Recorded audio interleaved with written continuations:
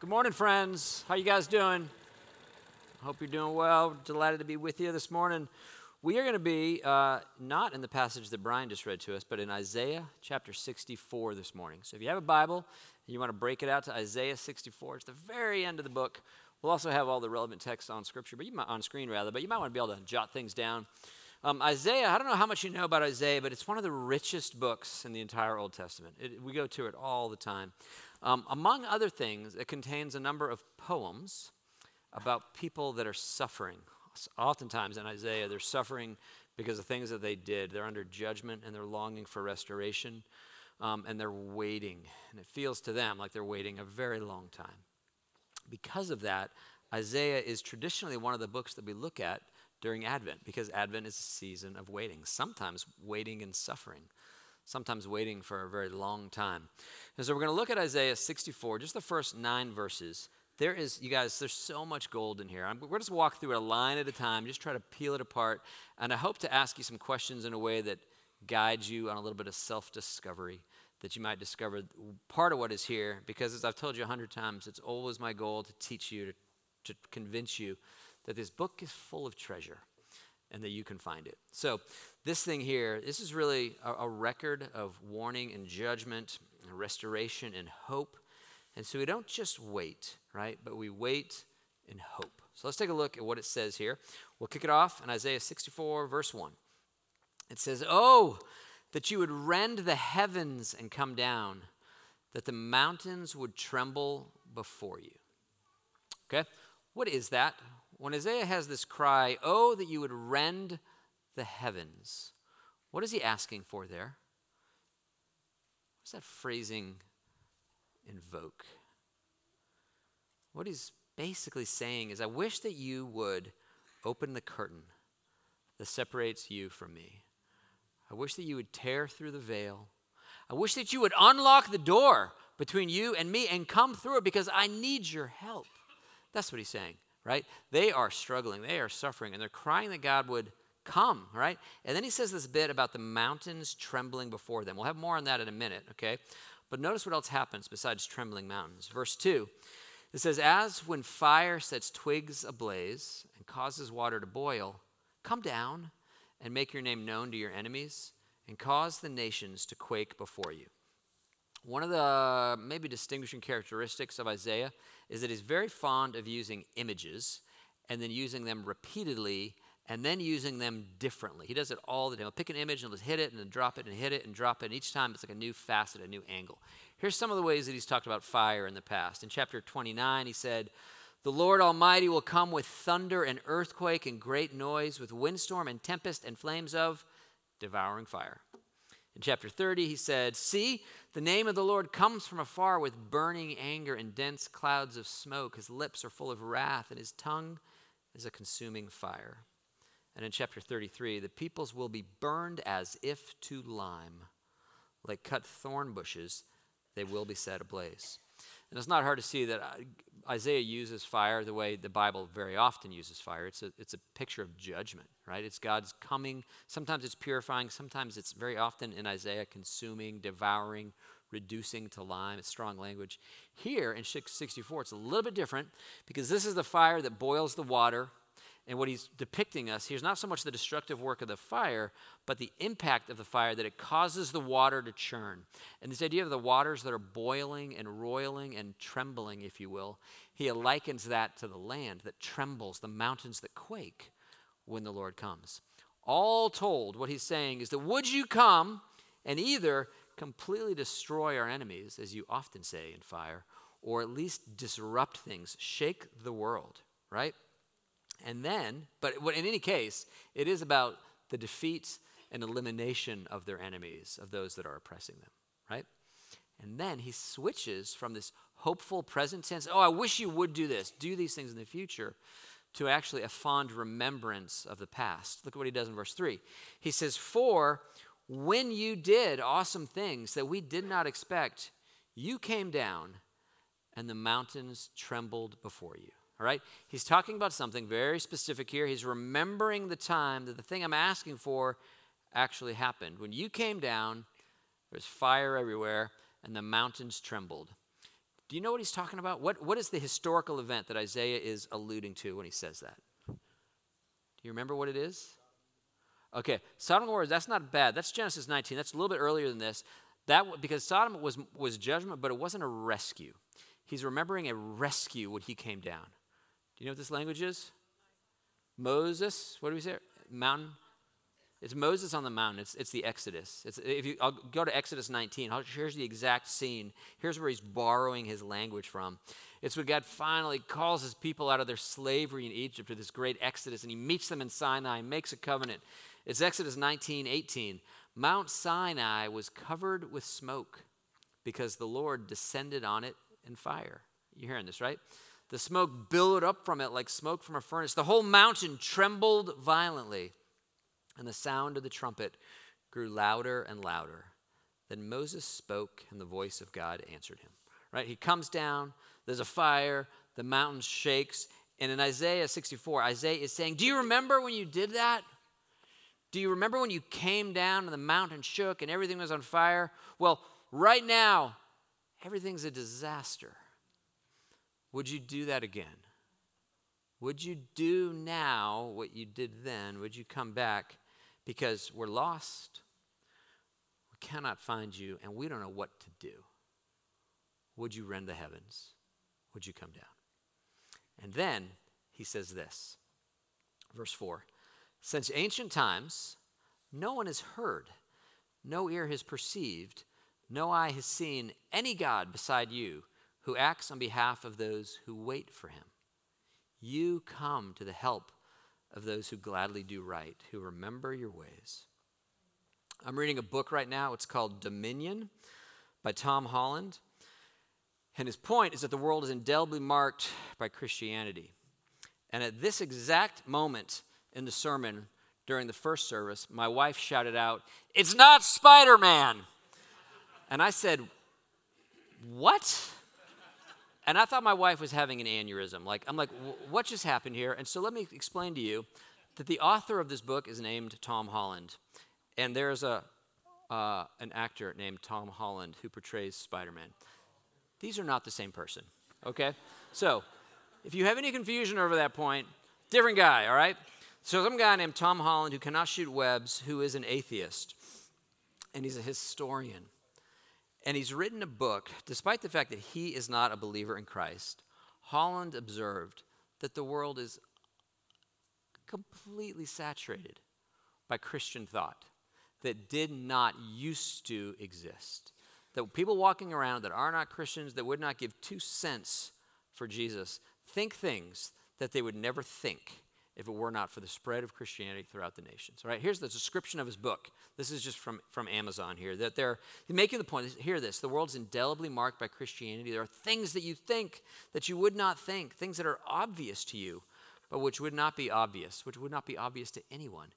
If the God of Abraham, Isaac, and Jacob had not revealed himself most fully in the person of Jesus Christ. Here's the description of the book from Amazon. Today, the West remains utterly saturated by Christian assumptions. As Tom Holland demonstrates, our morals and ethics are not universal, but are instead the fruits of a very distinctive civilization. Countless concepts are deeply rooted in a Christian seedbed. From Babylon to the Beatles, St. Michael to Me Too, Dominion tells the story of how Christianity transformed the modern world. And that's what the book is. It's just largely it's a history of Christianity. And as he walks through the gospel, through the centuries, you can see what the world was like before Christianity rolls into town and how it leaves people thinking other different things. This thing that Isaiah is talking about is one of those ideas. The notion that God would act mercifully on behalf of a person or a group of people to you is like, yeah, that's what he does. That's how it works. But what you have to understand is nobody used to think that. Nobody. The gods are capricious and they do as they please. And it would be delusional for you to think that the gods care about your suffering. What do they care? Who are you to attract their attention, much less to invite their help? The fact that you think that this is obvious is only because of how incredibly successful this message has spread throughout the world and shaped our imagination about what God is like. And what Isaiah is saying is, I know nobody thinks that you're like this, but we know what you're like. You've revealed yourself to us, and you do act on behalf of those who wait for you. Or at least you did. At least you have. And what Isaiah is saying is, would you do it again? You are the Lord, the gracious and compassionate God. You're slow to anger. You're abounding in love and faithfulness. Would you be those things again for us? I know nobody's ever heard of this. No ear has ever dreamed this up, but we know what you're like. Would you do it for us? Now, there are right now millions of people in the world who need rescue. Several of them are in this room, and many of them deserve it. It's a warranted claim. It's a legitimate want. You could just think perhaps of a child caught in trafficking or an adult with cancer. There's no one to blame. They're not culpable. There's just need. And what Isaiah is saying is that nobody really thinks that you'd ever come to help such a person, but you are that kind of a God. And so we ask you for your help. That might even describe you right now, or someone that's very important to you, that you long for help, for rescue. You need him. And you are his faithful one. That's what he's saying. However, there's a huge problem, right? Look at where he goes next. There's a rub in our passage, because according to verse 4 and 5, whom does he rescue? To whose help does he come? Go up one more slide if you don't mind. I want to see the passage right there. Who does he help? Whose help does he come to, you guys? It says, you come to the help of those who gladly do right, who remember your ways. The problem for Isaiah is that is a condition they have not met. Look at what he says next. When we continue to sin against them, by the way, is the ways of God. When we continue to sin against your ways, you are angry. How then can we be saved? All of us have become like one who is unclean, and all our righteous acts are like filthy rags. We all shrivel up like a leaf, and like the wind, our sins sweep us away. No one calls on your name or strives to lay hold of you, for you've hidden your face from us and have given us over to our sins.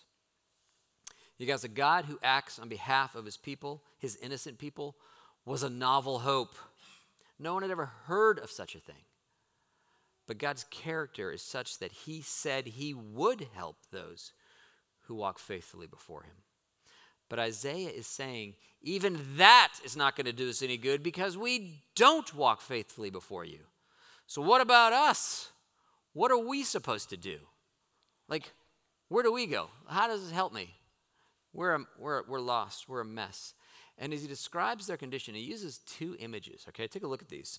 First image is that of filthy rags. He says, all our righteous acts are like filthy rags.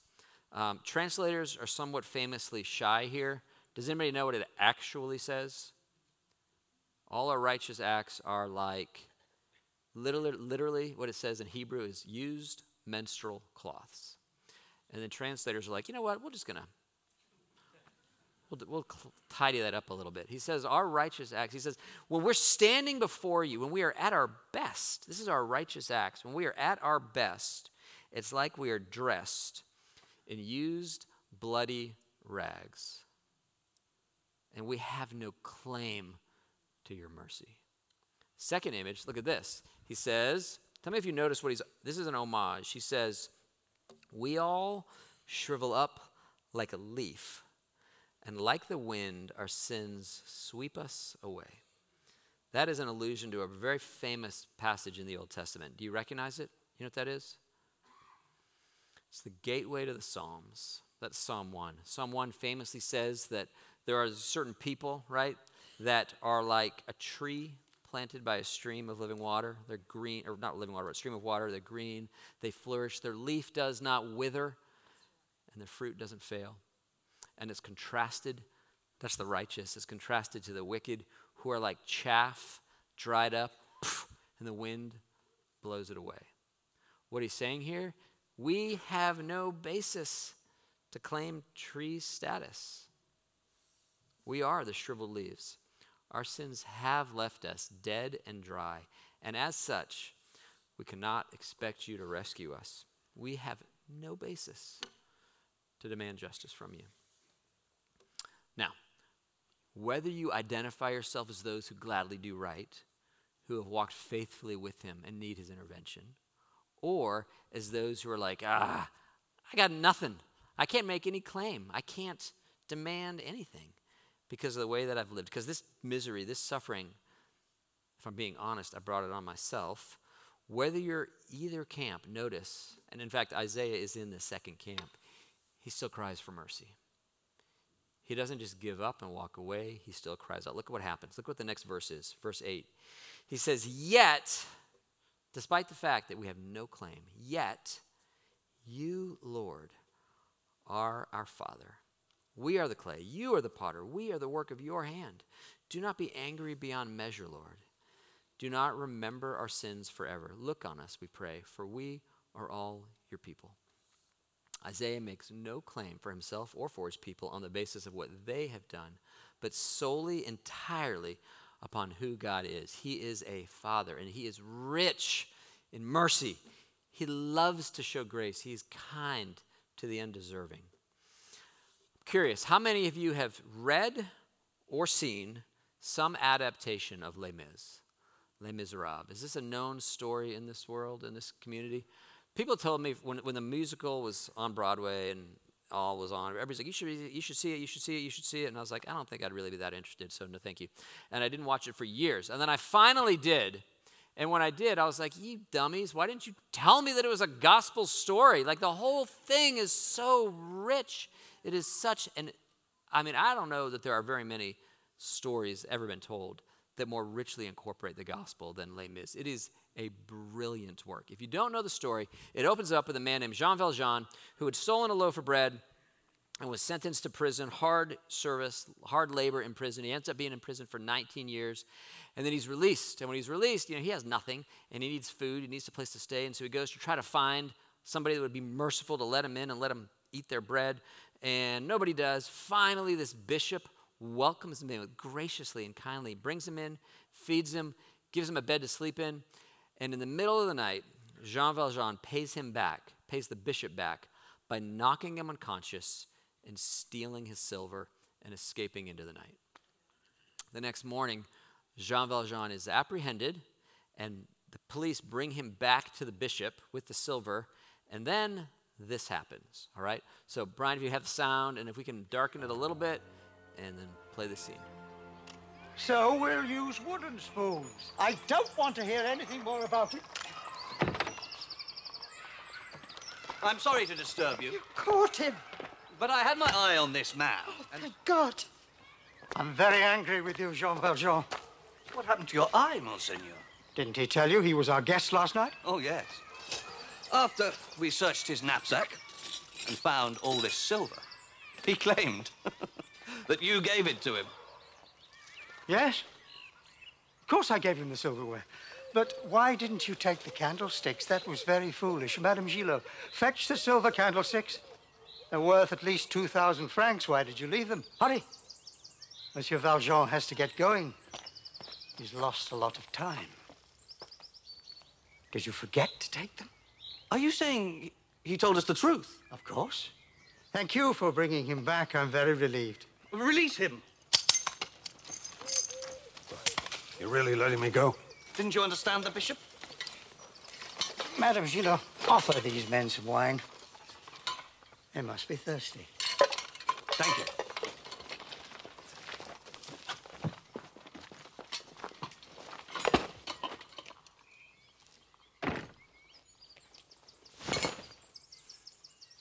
And don't forget. Don't ever forget. You've promised to become a new man. Promise. Why are you doing this? Jean Valjean, my brother, you no longer belong to evil. With this silver, I bought your soul. I've ransomed you from fear and hatred. And now I give you back to God.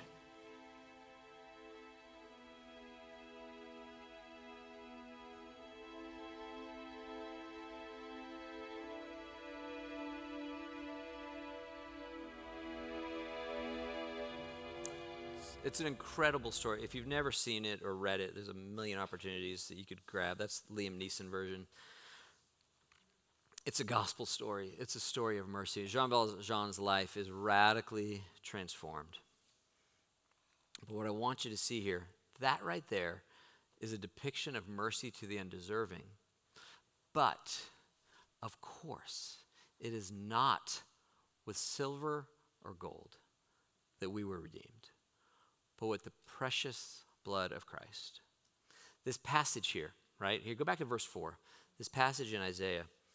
In verse 4, it says this: "Since ancient times, no one has heard, no ear has perceived, no eye has seen any God besides you who acts on behalf of those who wait for him." Do you know where that verse gets picked up in the New Testament?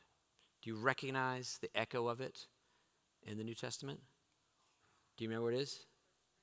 1 Corinthians. Jessica's right. It's 1 Corinthians chapter 2. In 1 Corinthians chapter 1, Paul, the whole passage is about the cross. It's about the shocking, surprising absurdity, the foolishness of the cross. That this plan that God is working out in front of for all to see, nobody saw it coming.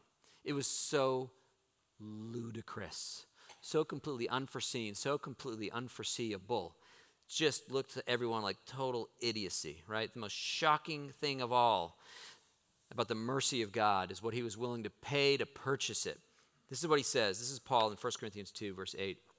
"None of the rulers of this age understood it, for if they had, they would not have crucified the Lord of glory. However, as it is written, no eye has seen, no ear has heard, no mind has conceived what God has prepared for those who love him.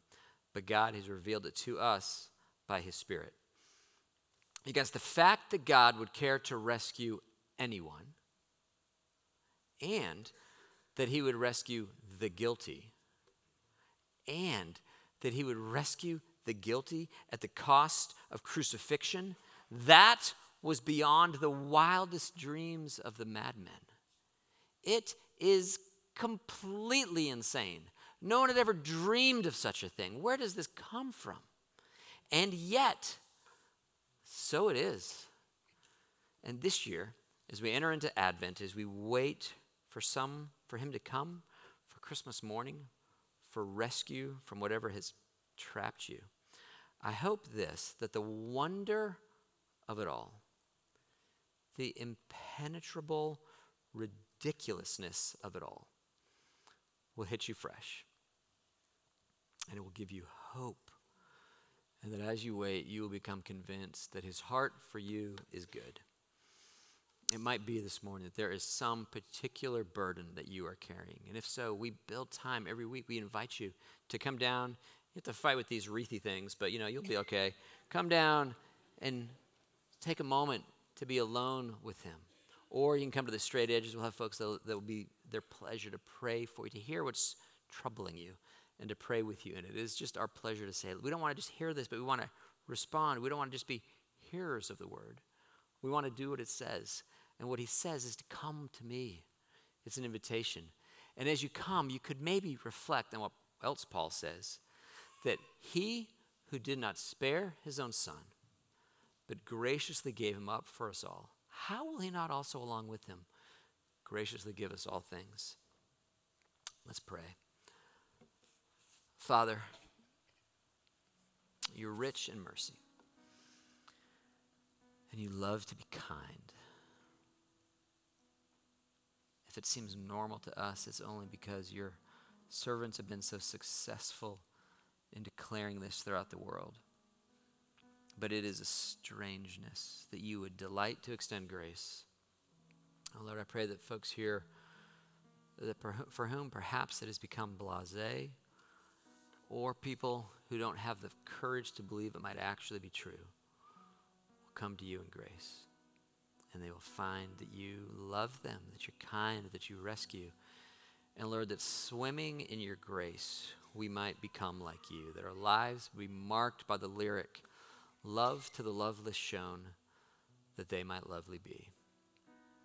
By your grace, I pray that we might become a people who have experienced your love and extend it to others in ways that are shocking and confounding and surprising and beautiful and just like you.